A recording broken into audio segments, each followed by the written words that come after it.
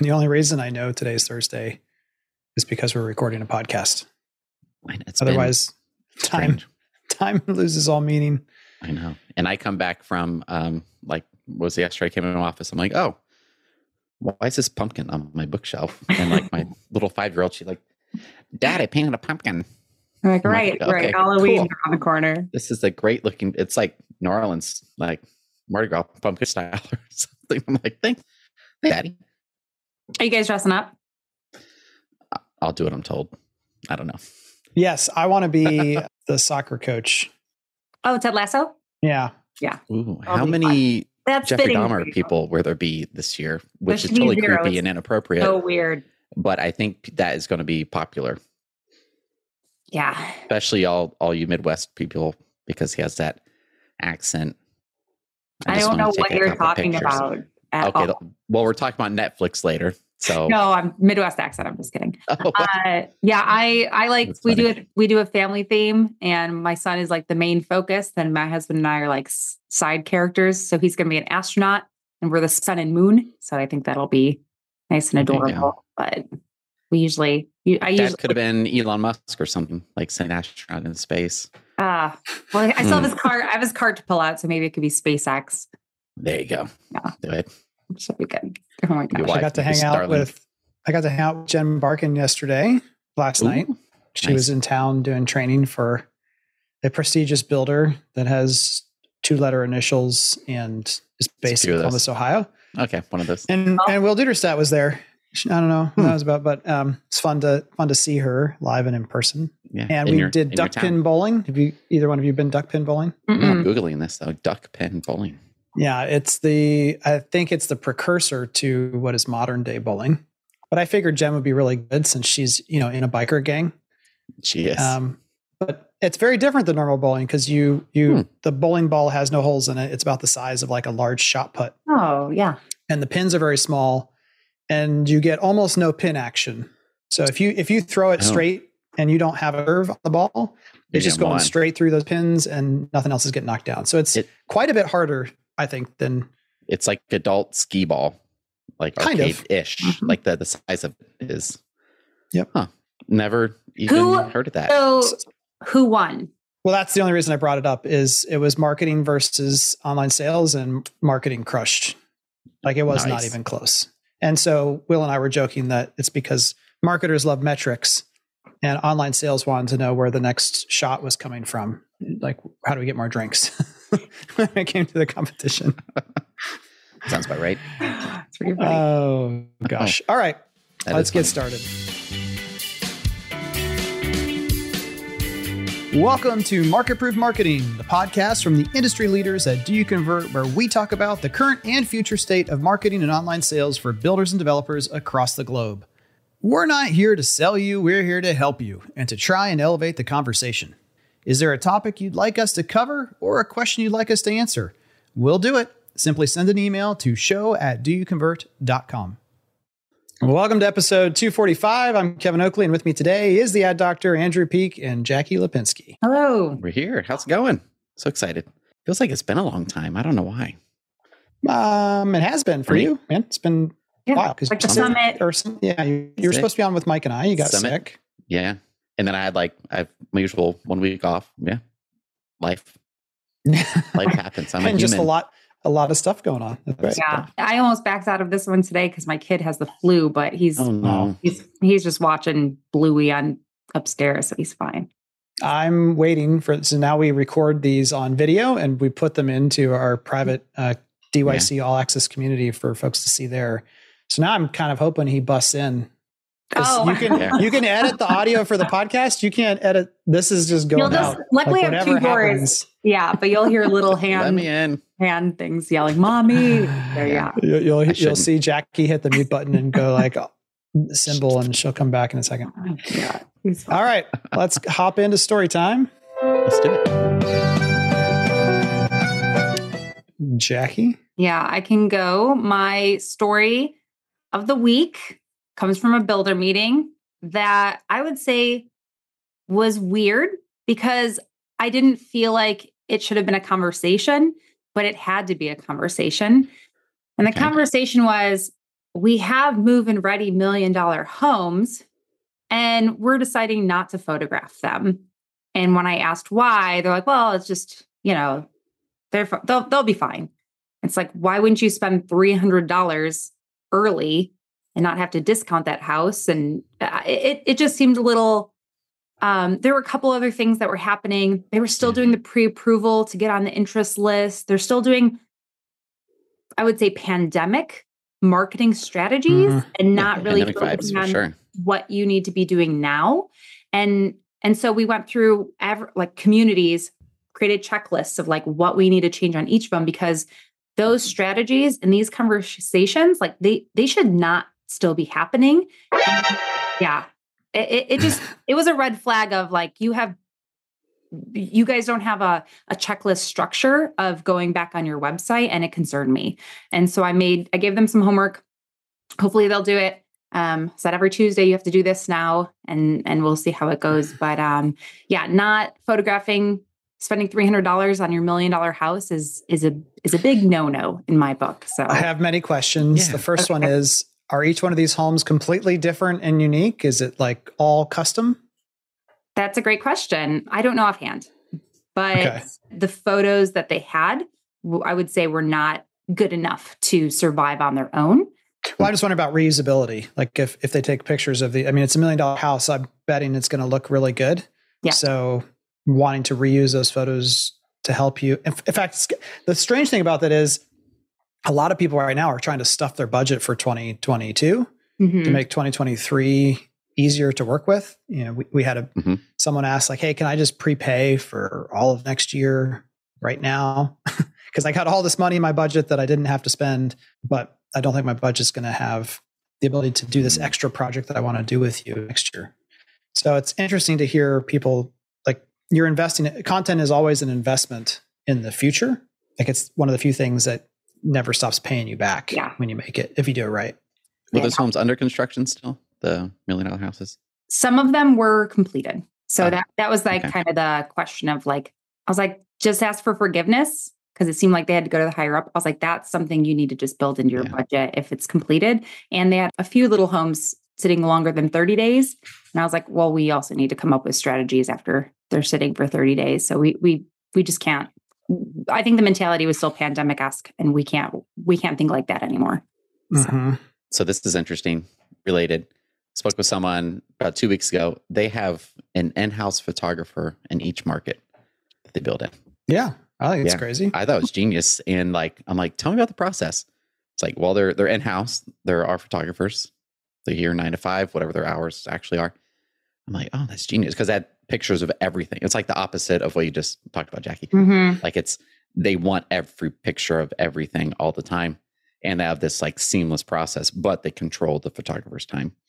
Like they're just house. I mean, I gave him an example of I'll go on OfferUp and I'm looking for a dresser, and someone takes a blurry photo from afar and wants $600. I'm like, I'm not spending $600 for one photo. What makes you think I'm going to spend $1 million for one photo of a house too? Like there's give and take. Sure. The expectations are higher. Yeah. How many homes roughly is this builder that has the photographers in every division, region, whatever?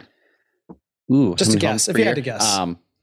Like, are we talking small, medium, large? Like medium, I'd say like 800 homes. Okay. In each division or total? No, total. Okay. Yeah.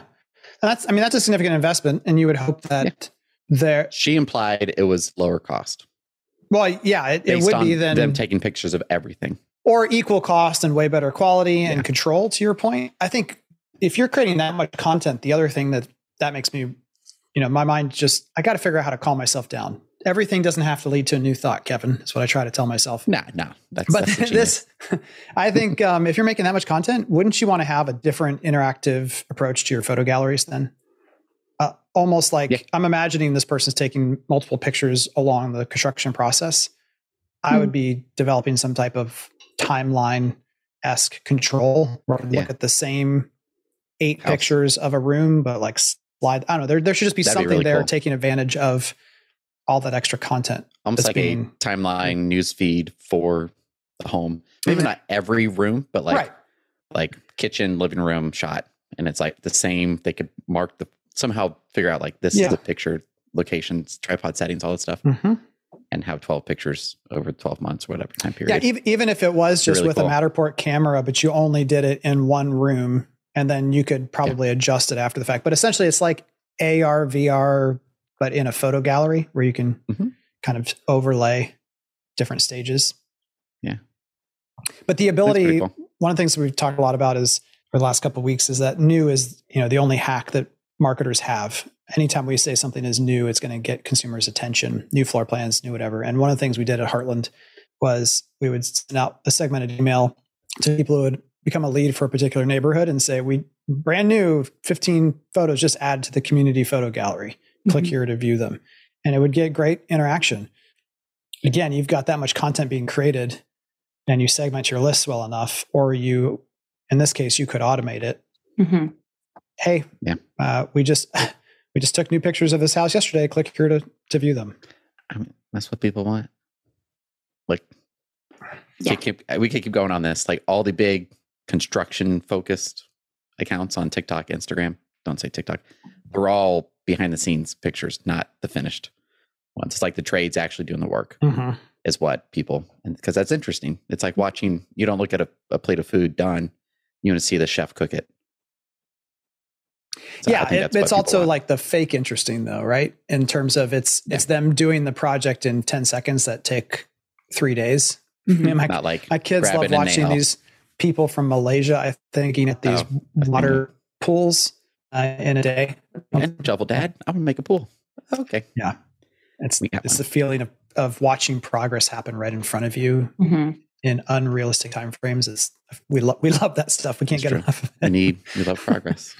All right, sure. Andrew, what do you got?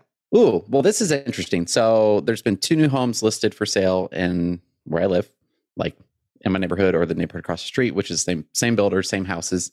And it made me think like, oh, this is like an easy way to do like a rapid competitive analysis.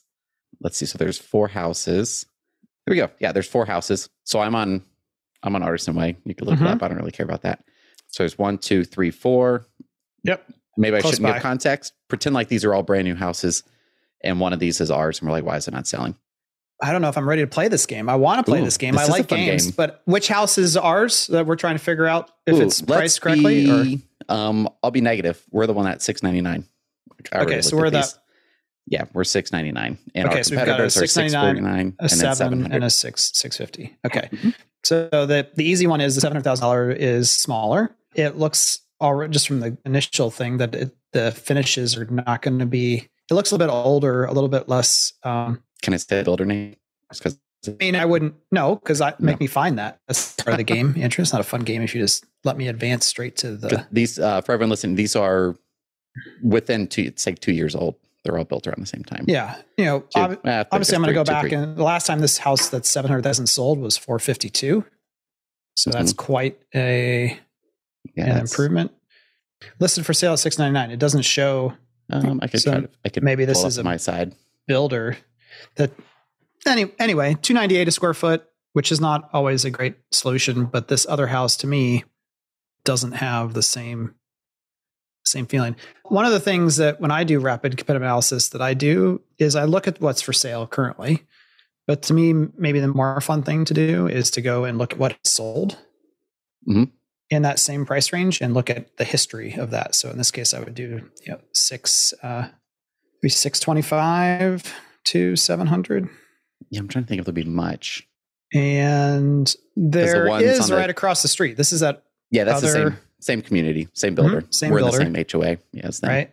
So sold for 632 the end of last year. So I would be looking at pace, right? And that's part of the challenge of doing rapid analysis is you can look at what else is on the market and say, well, compared to that other stuff on the market, I'm priced good. But if the pace is a quarter and you're trying to sell one a month, that isn't, you can't just, so you want to take in context of a little bit broader area. But to me, I would say that one that's $699, better have better pictures, better have better descriptions, better content of everything better be better because it's square footage wise smaller than that other one. Yeah, but I also feel like if I took a tour of both of those homes, I would probably maybe do that. Better. Yeah, take a little tour of that one real quick. You'll it'll crack up. Oh gosh, no. Oh. So my curb Oh, appeal Lord. tricked me. This one's definitely worse. So And then definitely look at the smaller. one at 649. So this, we'll pretend that this is a brand new home and the builder's nuts and they put terrible carpet and they put white appliances in the kitchen, which makes no sense. And then this one, this looks like a model home. Jackie's stressing out. She's like, this is terrible podcast content. We won't put it all in the audio version because no one can see the screen. But This the will be fun on video. 649 house should already be sold. And so now this has been on the market for how long? Maybe a week. It's 3 let's days see, on 3 Zillow. days. Yeah. So- 767 views for 33 And- days. So what I found interesting, I know these homes more intimately, of course, because through my Mhm. neighborhood, the one that is the smallest one for 700 at the top, like just go in the kitchen into the family room, like the walk-in, when you Yeah. walk into the home, do what you would feel from that, even though it's smaller square footage. And it's Yeah. 4 bedrooms. The other ones are 3 bedrooms. This is a 4-4. Those are 3 3s. Uh-huh. So there's the Okay. kitchen. It's hard to get Fine. the look, but this one has 20-something foot ceilings in the family room And a pool. and a pool and solar And only one neighbor. and only one neighbor. And the gate at this one is much more grand. You can see it there. Definitely more high-end feel, which even though it's smaller, to me, that could support 700 because you walk in, the kitchen's real big and open, then it goes to the dining, then it goes to the family, then it goes immediately to the outdoor patio, and then immediately to the pool. So you have 130 feet of your eyesight, or maybe 100 feet. It You're like, already this in is a the big home. description there it says new price improvement already. And yet it's also saying it'll sell 97% faster than nearby homes. Yeah. And it's only been on sale for 11 days. What? This is- Originally listed Oh, okay. So they took it off. for $794. So So, they- it's come down 100 They grand. missed their window. Mm. And this is, then I think we get into, so we kind of decide, okay, which house is the better one? Which one should be sold by now? There's no doubt in my mind. If I was looking at those houses, I'd be buying the 649 house all day Oh, long. Yeah, for sure. And then you go to It's nicer on the inside. I mean, the 699 is just that one is going to lose against both of them. Yeah, that was a foreclosure that the person tried to flip, Mm. and it's But not working. I just don't care for the exterior on those are just not pretty. and the interior to me feels like a more outdated plan. I just think I mean, it's big and like if you do the patio area, like it's much more entertainment. Mm-hmm. But these Mhm. are all like if part of this makes it to the audio version, they're all 40-foot lots, skinny houses. But that's what the builders decided to do. So they're not going to be big, wide, and open. But you could definitely, to me, I get at the end of the day, it's like the current interest rate is what is preventing these from selling, based on knowing this area that I live in. Yeah. Well, also the area that you live in has had a lot more investor and second homeowner and flipper activity than other parts of the country. And that's pretty much paused. So Yep. that's going to cause that as well. But yeah, I still like the 649. I know it's only a 3-bedroom. It has more square footage to live in. You only have a neighbor on one side, the other one.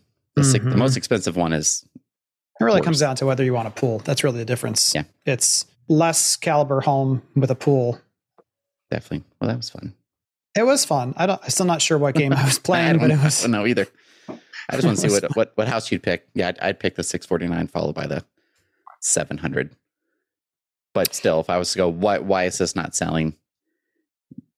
It's an interesting area that I live in. Well, the 699 is not going to sell until those not other at two all. are sold. No, guys, Or the price is gone. has the cheapest upgrades or had no upgrades from the builder, and it's a $700,000 house. In a sense, Mhm. like just won't work. And he bought it for 400 and something. Yeah, that's what it sold for from the builder. Yeah. Yeah, I think Yep. I forgot what he bought it at auction for. That's my story time. A little Have fun- analysis. That Have was fun something. editing that one, Jackie. Will do. Good luck. That's going to be great. Interactive game, though. I like the attempt, Andrew. Let's There have you it. We Yeah. tried. We have We to can try. have game time, story Oh, time. that's what we should do. Keep it all in for the all Oh, access. to it. definitely. Yeah. That's great. My story time is The Genius of Ryan Reynolds. I haven't seen this show yet on Netflix. That is called, what is it? Wrexham. Oh, yeah. They bought a soccer team. Welcome to Wrexham. Yeah. Now, I remember when the soccer team announcement was made and everyone was talking about, wow, this is really interesting. He's getting involved in this. And actually, David Letterman on his Netflix show was asking about, like, why are you doing this? He's like, I love soccer, and was kind of coy about it. But at the end of the day, he bought a soccer team for $2.5 million. That seems like a deal. Rob McElhenney. I don't have $2.5 million, but McElhenney. It seems he bought a football club in order to make a Netflix show. And the connection here to me with home building is when I talk to not all companies, but some companies, and right now you have to create a reason, a positive reason, a newsworthy reason to communicate with your customers, your audience that you're trying to connect with. You need an excuse to talk about yourself and for other people to talk about you that's not related to the economy and interest rates. And we will throw out suggestions like, hey, you could create a new floor plan. Well, that takes a lot of work. No, you can just take a floor plan you have and make a minor modification and call it a new floor plan. Like, there's so many different things that builders can do to create an excuse to talk. And Ryan's like, yeah, I'm just going to buy a football club so that I can make a documentary series about its return to greatness or lack thereof. I don't want to spoil anything. Someone told me the end. I don't. Thank you very much for spoiling that for me. But here's the thing: the football club is a 5th-tier club located in a blue-collar town. It is the 3rd oldest football club, I believe, in the area. It's not part of the Premier League. So they met with the over 2,000 supporters of the club on Zoom in 2020 and made an offer because the football club was owned by the fans. Oh, and they signed a 25-year lease. Yep. So $2.5 million plus the liability of whatever that massive because those people who own the club were concerned that they were going to buy it and just move it somewhere else. And they're like, no, that's not our purpose. I would have loved to have been on that call, and maybe it's part of the show. It's like, we want your club. Okay, why do you want our club? You must just want to take us somewhere else. No. We want to make a TV show about it. So here we go. The show's already received a 97% audience score. Immediately greenlit for season 2. Over $400,000 per hour of content created, an 8-part series, $3.2 million in revenue. And that's just the beginning. So, but the Twitter's, their fan base of the team is now the second. They're more popular. We're not going to talk about their placement. They went from having 45,000 followers on Twitter to 209,000, 27,000 followers on Instagram to 208,000, TikTok 0 to 460,000. And so now they're turning this increased attention on the club, made popular by the show that was only created because they bought the team to create an excuse to make the show. And now they can make money on people buying clothing and other material related to that. Anyway. So they're becoming more popular, which in and of itself, it's just, the whole thing is freaking genius. And that it's also better for the fans of the club and the town. Like, everyone wins, which is why, how can you not love Ryan Reynolds? Yep. And that's, well, was that a few episodes ago? We're talking about Kim Kardashian leveraging her brand. Uh-huh. This is that to me in action. Like, a random person couldn't make that happen. Right? Like, they could, but like Ryan, they might not. A random person might not have $2.5 million, and maybe not an immediate connection to Netflix. Mm-hmm. But essentially, this is what the other guy I've been talking about, Mr. Beast, is doing. Is someone's looking around and saying, "I need an excuse to tell a good story. I've got cash. Let's put those two things together, and the crazier, the better."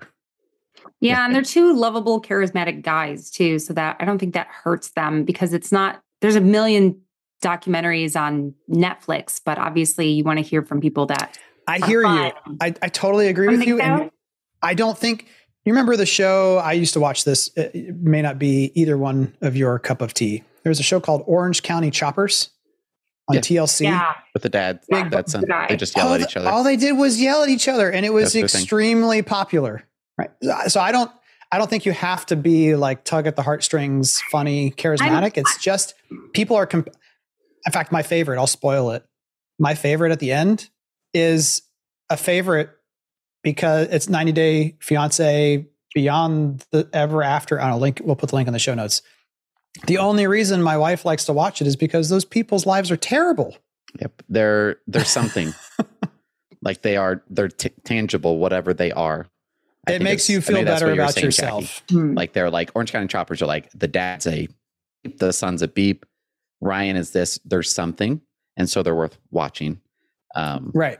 It's like they're just not vanilla. Maybe it's more right. These are shows that make you feel something because they're boring. Positive. There's this guy, and that takes it back to our buddy John Sherman. We just put those videos, the visual content series, back out into the world that Andrew did, and I remember it was the 3rd summit in Phoenix, and John Sherman shared with everyone: look, if you want your story to resonate and for people to pay attention, there must be drama.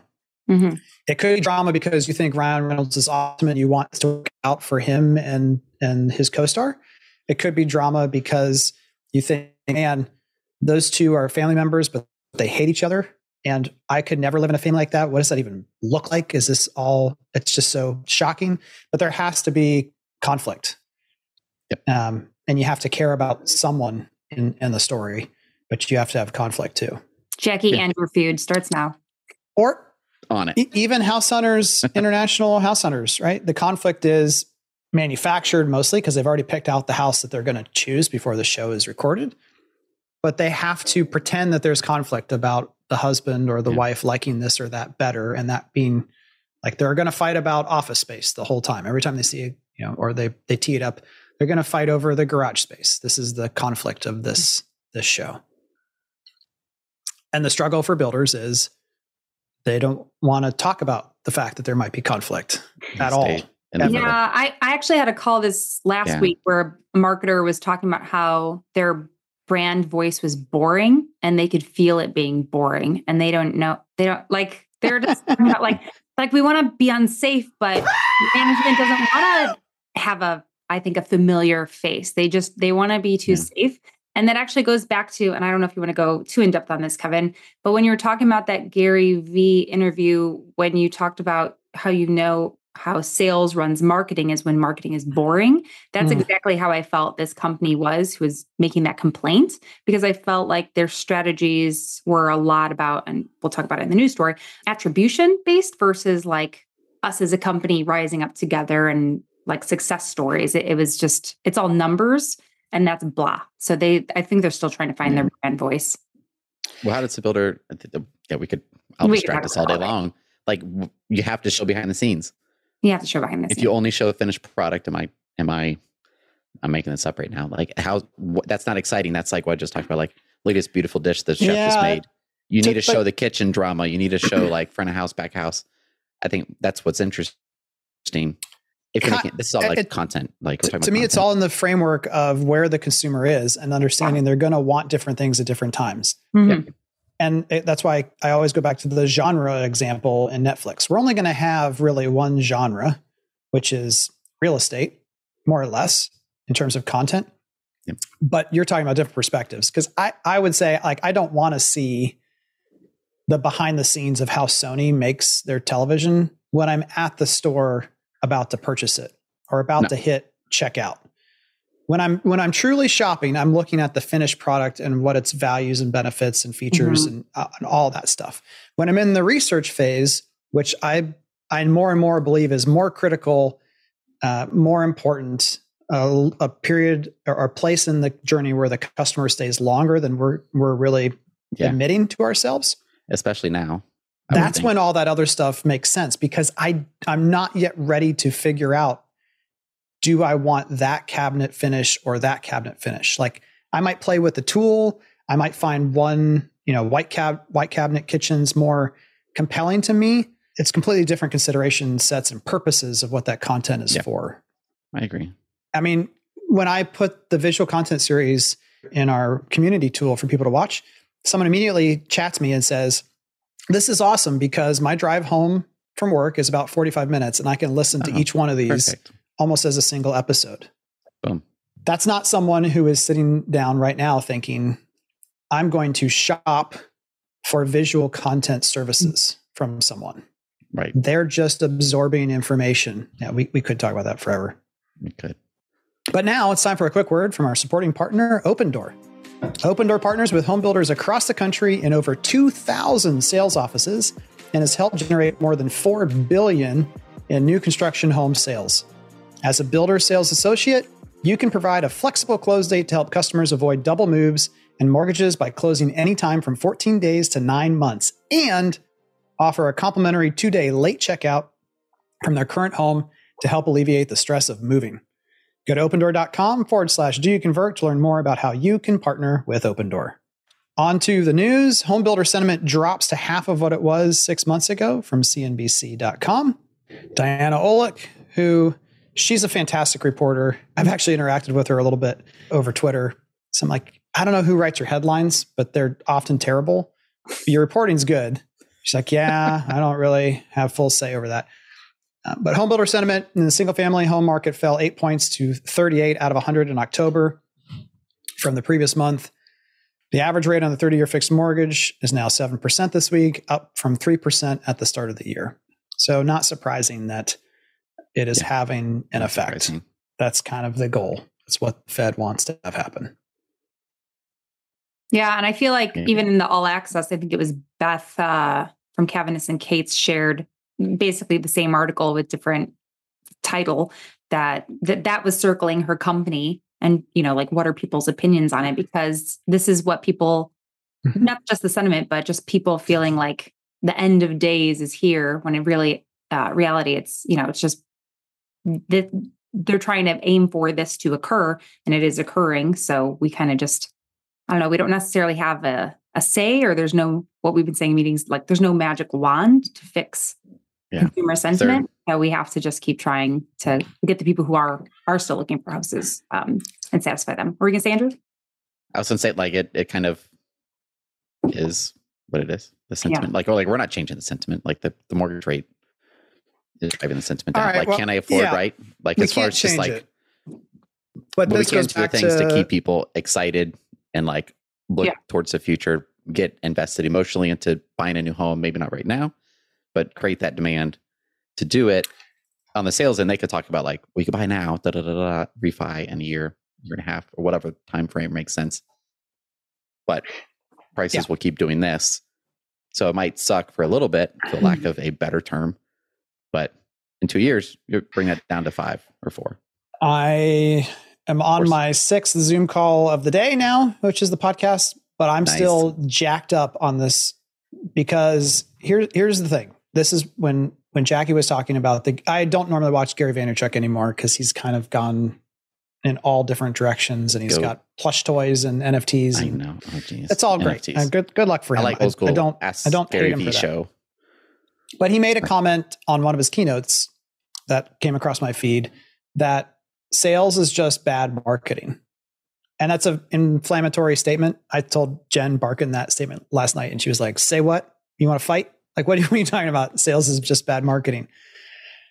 But what you're talking about, Andrew, is right now, we can't change consumer sentiment, but how we meet that consumer sentiment is incredibly important.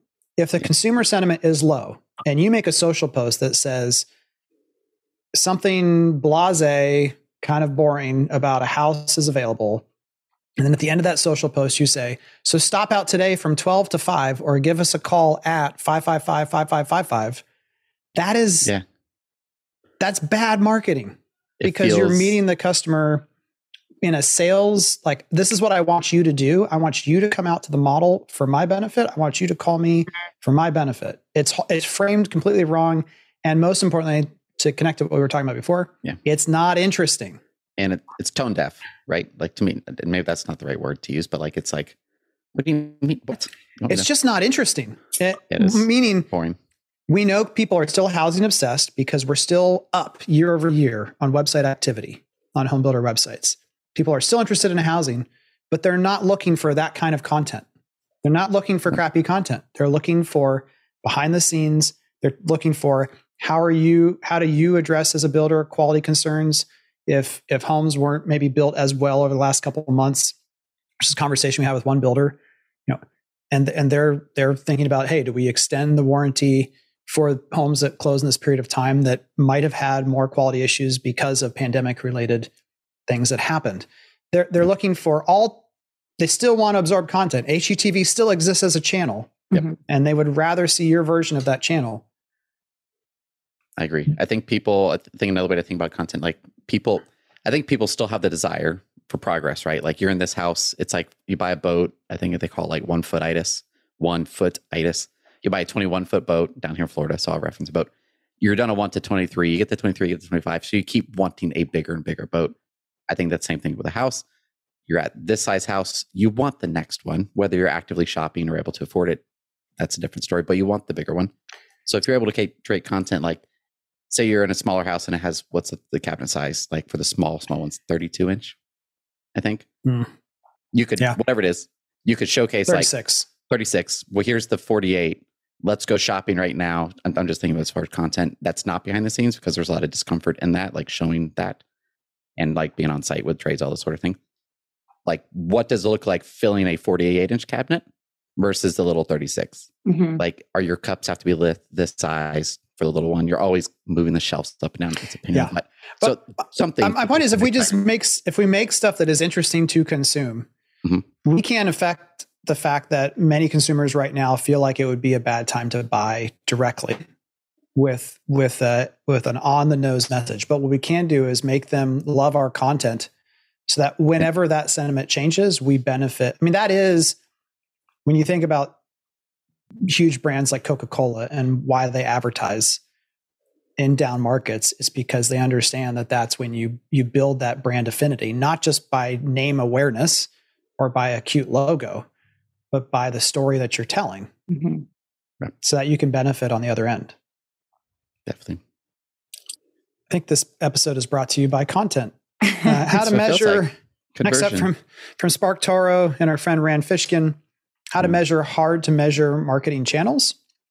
This article is in depth. This is it's a must read. I think like 3 or 4 times, honestly, to read it. Yeah, like you I've could. read it. Yeah, you can't. I would recommend that.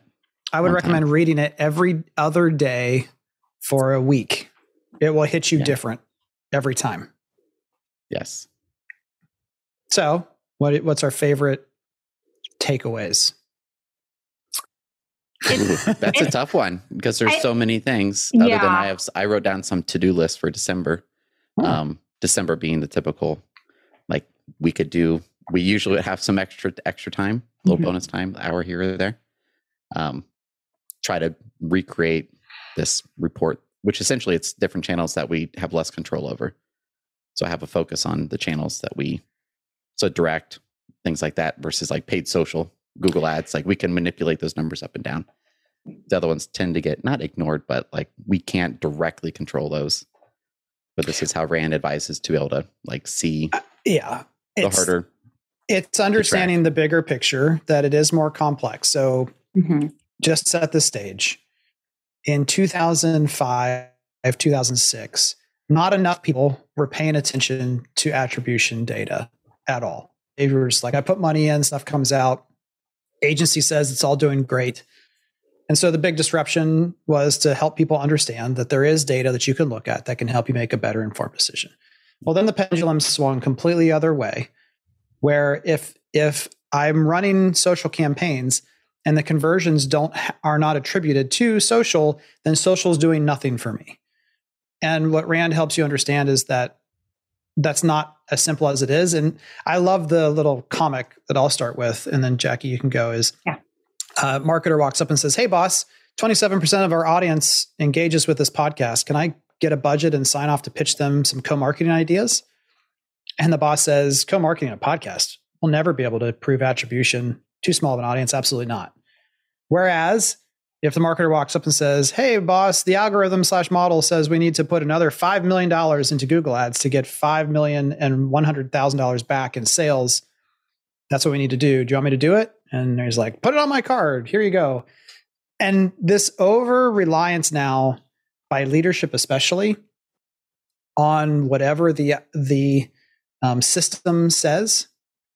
I hesitate to say algorithm because we have our own market proof algorithm, but that our algorithm does not tell you the specific answer. It points you in the direction of where to go, but it doesn't say, go spend $5 million in Google. That's absolutely not what it says.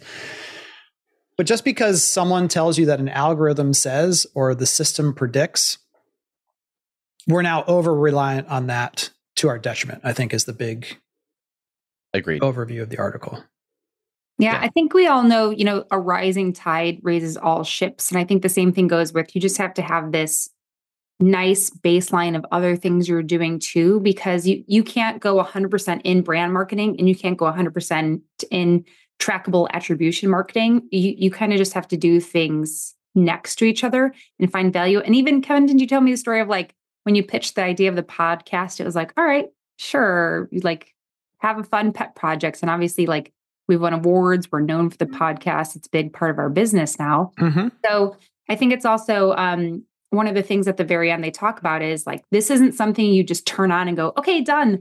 You have to give yourself a 3-month minimum of experiments and tracking, and the longer the better. Yeah.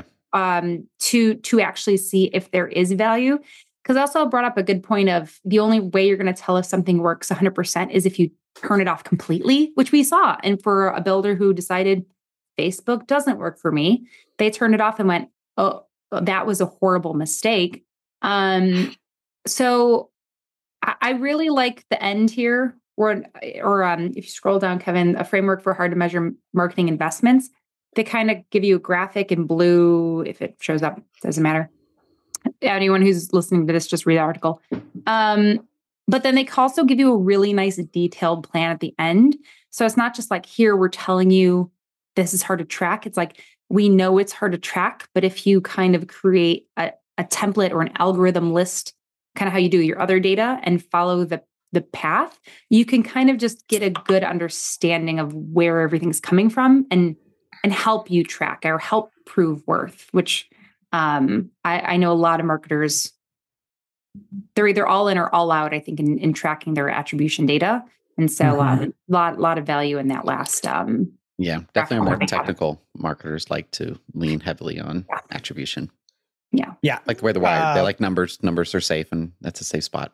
Yeah, we have more leads, but I just talked to 2 people this week who would like help from Do You Convert, because they're currently talking to people who just constantly say, but you have more leads. And they're like, I only have 5 neighborhoods. Mm-hmm. My average sales price is $1 million. I don't need, nor do I want 400 leads. I don't have an online salesperson even. So leads aren't sales. These poor quality leads are not helpful to me. And my favorite part about what Rand did is there's several, I would say, complicated concepts that he's chained together. And they're all things that we've talked about in this podcast for years now, Andrew. But he's connected them in a way that I think we're going to have to do as well for our own industry. For example, the point that attribution is not incrementality. And he's got this little example, which you've used, this exact example of someone about to buy pizza. And then the ad showing, hey, would you like pizza? Click here to order. And the quote says, why work hard to make more sales when I can just get credit for the sales that are about to happen, says the marketer, right? Like, if I can just jump in front of what's right about to happen and say, look what I did.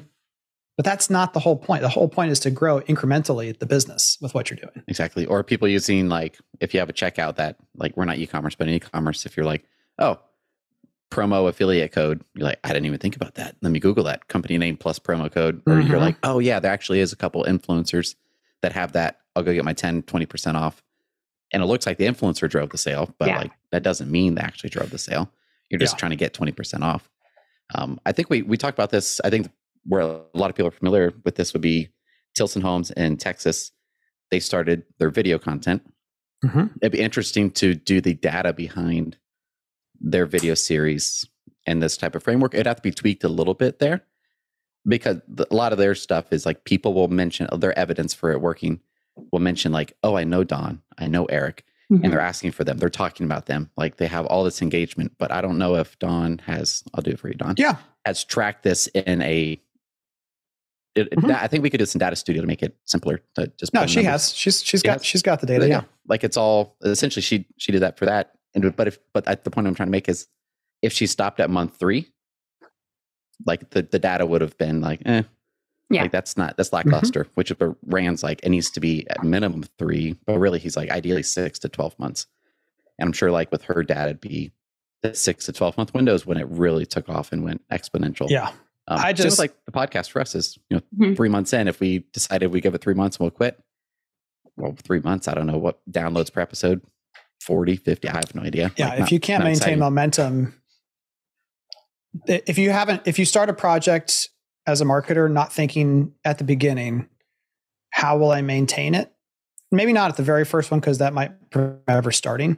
Yeah, but pretty early on, you got to say, how is this going to, like, if I was still editing every single episode and taking out every little and oops and whatever, like I was at the very beginning, there's no way we'd still be doing this show. So you got to figure out how else can we make this happen. My favorite example of this, and it's recent, is when we start working with a builder and I watch what our team does with generic paid search terms. So a builder that we started working with on October 1st. Now think about this. October month to date compared to September. Interest rates have now gone up to 7.3%. Everything is generally much worse. But the conversion, which again, I know I'm talking about attribution in relation to an article that's not about attribution, but knowing how we do search, where generic really is generic, it has to be incremental. Let's say it that way. Because that means there is no brand terminology in there. We're not jumping right in front of someone about to purchase who already knows the brand name. In the first 3 weeks, there is an increase in goal completions of 28%. And a month that is incrementally harder to get people who are still using generic terms in their search. That's exactly what marketing and advertising should be doing in terms of incremental improvement and expansion of who you're reaching. Agreed. Good job, Rand. Yeah. I saw him in person way back when he was fun. I think we need to I think we need to try and get him, but he might be expensive. No, he's not expensive. He'd come on for free. Go to Summit. He's a buddy of mine. What are you talking about? He'd come on the show. Yeah. Him and get Will. Yeah, him and Will both. With one now. I know them both. Yeah, we're good. Okay. We're good. Okay. I think I donated to his significant others, like something or other. She made like a board game, and anyway. I feel like I'm that. Next up from CNBC.com, Netflix will charge $6.99 a month for new ad-supported plans starting November 3rd. I'm glad that you dropped this one in here, Jackie, because, and we had another conversation about this earlier today, Andrew, on our family call. Right now, everyone is looking for, I would say, an expensive security blanket. Mm-hmm. I've been given the okay to spend money, but I have to solve this problem. So let's come up with what sounds like the most sophisticated, new, different thing to try to get the result we need. And there's 2 common things that have come up over and over again, which either tells me that they're doing a great job with organic content around these ideas, or there's someone out selling this stuff hard. The first is over-the-top advertising. So people would look at this and be like, oh, goody. Netflix is going to start running ads, so I can place ads and I can, get broadcast effect at a lower cost. Well, sweet. Let's just break this down. If you are paying $6.99 a month and are okay watching ads, Scott Galloway, a well-known author and professor at NYU, has previously said that advertising is a tax on the poor, because they can't pay to save themselves time. If we could, we would all spend more money to save ourselves more time in our life to do what we want. And so if you're willing to watch ads, it means, in his definition, you're poor. So are poor people regularly in a high interest rate environment, especially the ones likely to be purchasing a home from a builder? $8 difference per month. Right. I mean, like, if it was $699 versus $1,600 or $1,500, that's a little different. But $8, which would be going to McDonald's and getting 2 McDoubles and French fries and a Coke, I think. Here's what will be really interesting to watch about how this goes out. One, Microsoft helped them build out the ad platform, which is interesting because I talked last time. Microsoft is connected to Meta now with the Oculus, or the new Oculus Pro. Microsoft is also the one who helped Facebook build out their ad platform. So like the number of companies that Microsoft is connected to is credible. Sounds like some conspiracy theory set up here. Here's what I just tell people whenever they talk to me about OTP. One, it's highly profitable for the people who are selling those ads. Highly profitable. The second thing is, which, I mean, that in and of itself, if it worked, who cares, right? I mean, whatever. Yeah. It's highly profitable for the people who are selling it. And the second thing is, any of those services, go watch them and see who's advertising and how frequently the same ads are showing over and over and over again. I remember you might have to downgrade your account to watch it, right? Everyone listening, like right. You might not be able to see it. Cancel your account. There's probably some poor sucker who's still paying for or on the free Pandora, listening to ads. Or free Spotify.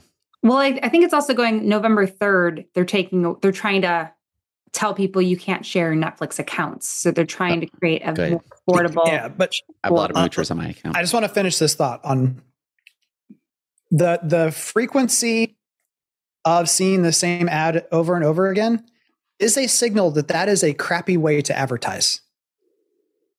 If you hear the same ad every other time you see an ad, it means no one wants it. If there was lots of advertisers, there would be high rotation of ads running because there would be lots of demand. Right. So if you see the same local car station advertising on that platform, it means it's not the way to go to me in terms of now a small amount. You could convince me maybe in some cases that a small amount, but thinking that is going to be a game changer in any way, shape or form, I think is nuts. I want to distract you by asking what could be a game changer now. No. We already played your game. That's a whole episode. That's a whole other episode. Put a note in there next time, or we'll talk about it on a hangout in All Access or something. Oh, that's a good idea. The story I was going to say is when I went to Tulsa, Oklahoma to do the Pulse event that we sold 350, 500 tickets. I don't know. Maybe it was 800. It was a lot of tickets. It was the biggest event we had because it was virtual, so we could charge less and everyone could. But I had to get there. Mike picks me up, and on the way from the airport to the place where we were filming, I forget the exact number now, but I think I saw 31 billboards from the same home builder. That is proof. The fact that they could, one, acquire 31 said billboards at once. Yeah. And two, that almost proves to me that it's a remnant deal, meaning if we don't have another advertiser willing to pay full price, we'll put you on at some pre-negotiated discounted rate. It's a sign that no one else wants them. So the OTP thing drives me nuts. The other thing that keeps coming up is geofencing and geo-targeting, which for those in the back is included in every ad platform that I'm aware of in today's world. It's built into the system. You get we used to say this with Meta. You can go and tell your boss you're using artificial intelligence to target people. You can now say, I use artificial intelligence. You can go on a panel at some seminar and say, yes, we use AI to target people and make sure that our ads are as effective as possible. You can now go yell out to whoever you want to, hey, everyone, we use geofencing. We use geo-targeting. There are systems that will overlay a small amount of additional data, but there is very little evidence that I have ever seen that shows causation to increased results. The only thing I can promise you it will increase is your cost per click and your CPM.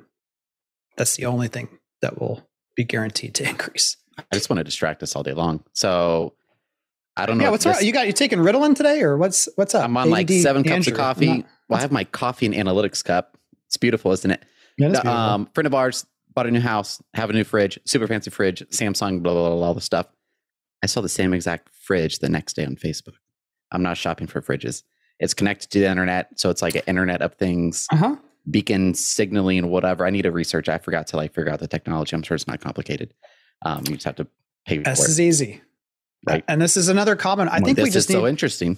We need to do a frequently asked question video series. Because then I can just keep pointing people back to the thing over and over again. Do it. It's not all that happened is you were in a household with other people who have recently interacted and looked at fridges. And that's it. And then the fridge, which is so weird. I'm like, yeah, are you kidding me? Right. And there might be a beacon, but I'm telling you, it doesn't take a lot of wizardry because the algorithm is just saying, you know, what's worth a shot today? What's worth a shot today is that Pete guy. He was in Jack's house and saw her new Samsung fridge. 4 hours. And they were on a website where they were looking at said fridge, and maybe they added to cart and they did all these other things. And so, you know what? That device was in the same household. Just show them an ad or two and see what happens. And I think we've talked about this before. We can't think about nothing, right? Like we can't pull something from nothing. Yep. The thought experiment, I forget who I did this with, but if I just say, think of a movie. Okay, Jackie, what movie did you think of? Castaway. Andrew, what movie did you think of? Not a movie, but we're watching The Patient on Hulu, so that popped in my head. Okay. Steve Carell. Jackie, did you go through like a filter? You just looked through a bunch of files and you considered 30 different movies, but then you picked that one. Like when I said pick a movie, you didn't really consciously pick it. It just came up out of where? Right? I feel like, for Castaway, whenever it's on, I'll watch it. Like it's a good movie. If it's frequent, it's a safe movie. But yeah, It didn't really you didn't intentionally think to yourself, I'm going to think about movies. I've watched, 2,000 movies in my life. I'm going to sort and order and pick one. It just happened. Yeah. There's nothing that just pops into our mind that isn't influenced from something around us. And that's why the algorithm does what it does, is it says there's already been a teeing up, some form or fashion around dog food, cat food, fridges, whatever the internet wants you to be like, I can't believe I saw this thing. Yeah, well, my tee up was Hulu was written on the screen over here. Looking at the article and that we watched The Patient last night. So it's like, there's my tee up. There's the two things. Yeah, exactly. Exactly. I mean, there could be more to it. I'm not saying that there isn't stuff listening to you and tracking you. There absolutely is. But it also, we attribute super specific tracking when it's not really necessary. We probably tend to ignore things versus that example was, it has a ice scooping thing. That's like a commercial kitchen. Mm-hmm. And I was like, this is pretty cool. And so I probably would have ignored the fridge, but I'm like, I like that fridge because the ice scooper deal. Yeah. In the fridge. And so I remembered the fridge. And so then I saw the fridge on Facebook. I'm like, oh, okay, there it is. If it was a boring fridge, like the white one in the example, I would have not thought about it probably. All right. Last up, Google makes ads more distinguishable from organic results. So now we're going to start including a larger display of business names and logos. It will automatically detect it from the page you're sending them from, and then you can still adjust it, but you're not going to have to upload your logo every single time. Although maybe you will, because it'll be wrong. We'll see. Well, yeah. Better have your site structured. I'm sure it'll be like the way your site's structured, not like the structured snippets and like how things are labeled. I have to tweak that a little bit. But I'm all for that. I think that's cool. Your logo better not be terrible if it's pulling up the logos. Like you'll look like, oh yeah, we need a logo refresh. Hey, I'm all about that. I mean, every time Will Duderset and I get together, we talk about, or almost every time we talk about like the 5 worst logos in home building. And they've gotten away with it for so long. They have the same terrible logos, but now maybe it'll encourage them to imagine that terrible logo on a circle. You'd be like, what is that? Versus next a good logo. Every ad that you're running on Google. Yeah, that would be. Click-through rate maybe will drop because they're like, that's a sketchy looking weird people playing tug. Yeah, or more likely they'll be like, there's a lot of roofs. So many. Yeah. Every logo has a roof in it.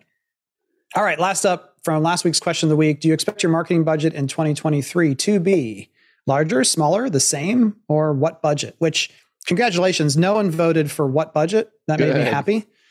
There was an other, Bradley Davis, all of his projects, which I'm not as familiar with his builder, are project specific. So if the lifetime of the community.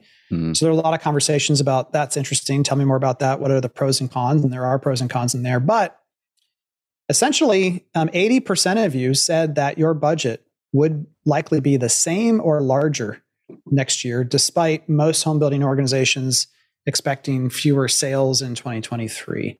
So maybe that's because closing revenues are still going to be there for most of next year because construction is still taking a long time. A lot of new projects starting was a comment that Laura OMB put in there. More communities, more homes equals more budget. But I just think that's super interesting that I would not have expected that most people, now it's also possible, but hopefully not, that most people are wrong and their boss just hasn't told them yet.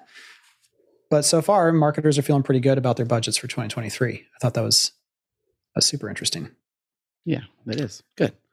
Maybe some things on content and conversion rates will be in there, the focus. Yeah. All right. I always do this at the end. I close down my show notes. Well, we have the favorite too. We got to do favorites. Yeah, favorites. New section. It's a short answer, Andrew. What are our favorite things at this moment? Pop culture, just book, things, product, something you like, makes your life better. Who goes first? Well, I already, mine is 90 Day Fiance.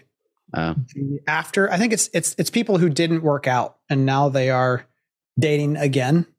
It's just terrible. And we watch it before we go to bed. Melanie always has something on so she can let her mind relax from the day. I'm usually doing work on my phone or laptop and listening over the screen. But it's amazing in its awfulness.